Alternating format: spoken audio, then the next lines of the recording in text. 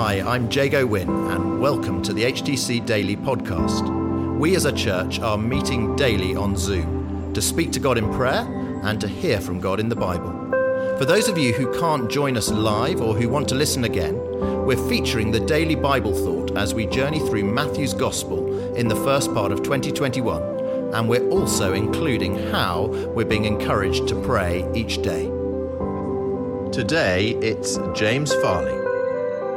We're in Matthew 4, starting at verse 1. Let me read it to you now. So straight after Jesus was baptized, then verse 1, it says, Jesus was led by the Spirit into the wilderness to be tempted by the devil. After fasting for 40 days and 40 nights, he was hungry. The tempter came to him and said, "If you are the Son of God, tell these stones to become bread."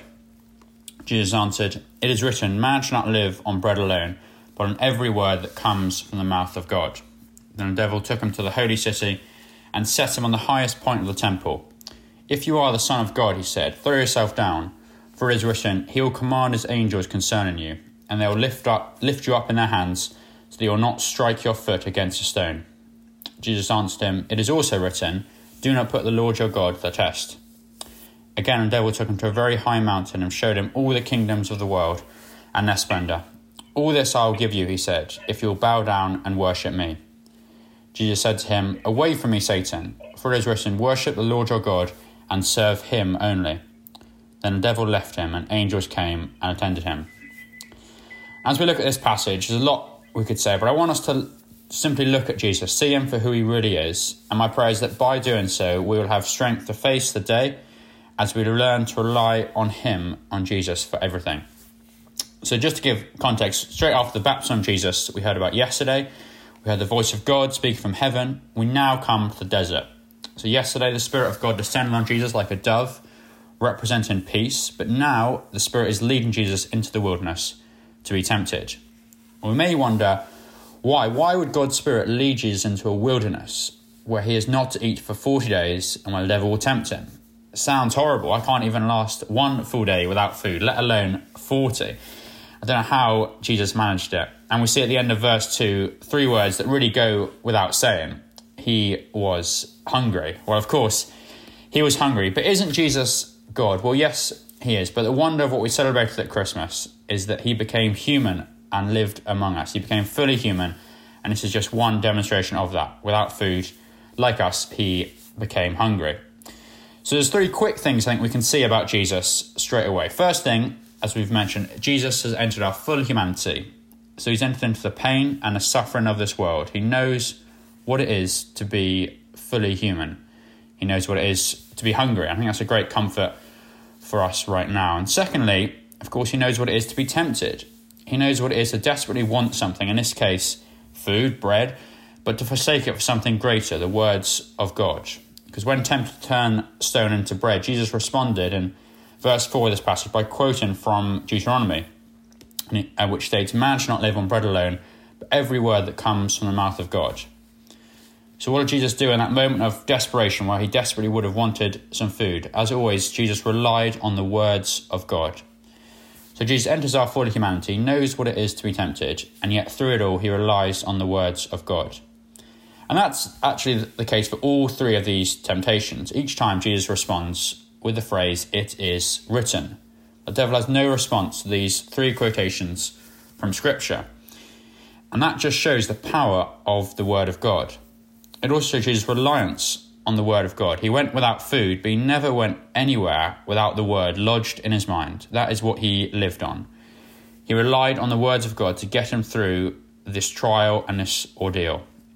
Now, we may not be in a desert. We may not be fasting 40 days and 40 nights. But I think it's fair to say that in our own way, we are, one way or the other, going through a hard time at the moment. So the question really is, what are you doing? What are we all doing to get through this time? Are we trying to get by in our own strength, on our own wisdom and understanding? Or are we relying and dependent on Jesus and his words to us? Are we listening to the voices of fear and anxiety? Or are we living by the words of God and letting them be a dominant voice in our lives?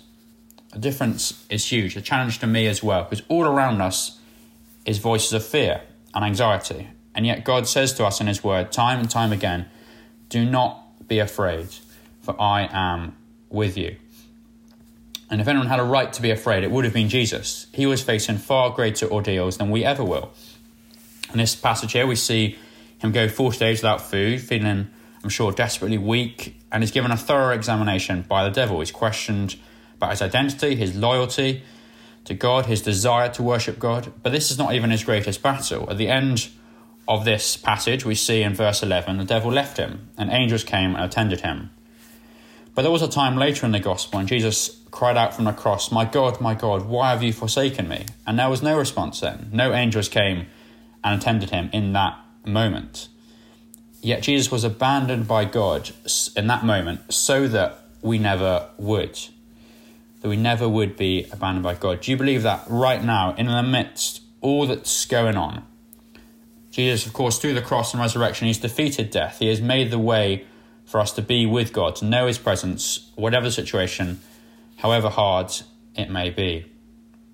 And so my encouragement for us all during this season, and speaking to myself here as well, is will we grow in our dependence on Jesus? It's something I'm feeling challenged to do, and it is hard because it shows that I haven't got it within me to get me through this time. I need Jesus, and I feel that need now more than almost ever before.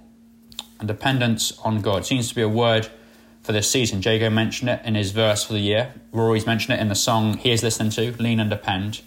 It seems to be something we need to keep coming back to at this time. But above all, from this passage, we see what Jesus does when he is tested. He shows us what it's like here to depend and to live on the words of God. And because of what Jesus has done for us on the cross, we can know his presence with us, whatever we are going through. And so my encouragement to you during this season is to come to Jesus, to lean on him, and live in dependence on him and on his word each and every day. Amen. Well, today on HTC Daily, we prayed for Alpha starting tonight, and I'd encourage you to do the same. As James shared, when Jesus spoke, he said, man doesn't live by bread alone, but on every word that comes from the mouth of God. And we want people to be sustained and come alive through the words of God. And there's the verse that Jesus quoted about us needing to praise God. And we're praying that Alpha be a thing that leads people to praise God and receive Jesus in thankfulness and gratitude. And I'd encourage you to do the same. And maybe you also want to pray for those you know to do the same thing, those you know who don't yet know Jesus, to come to him, to worship him, and to live by what he says.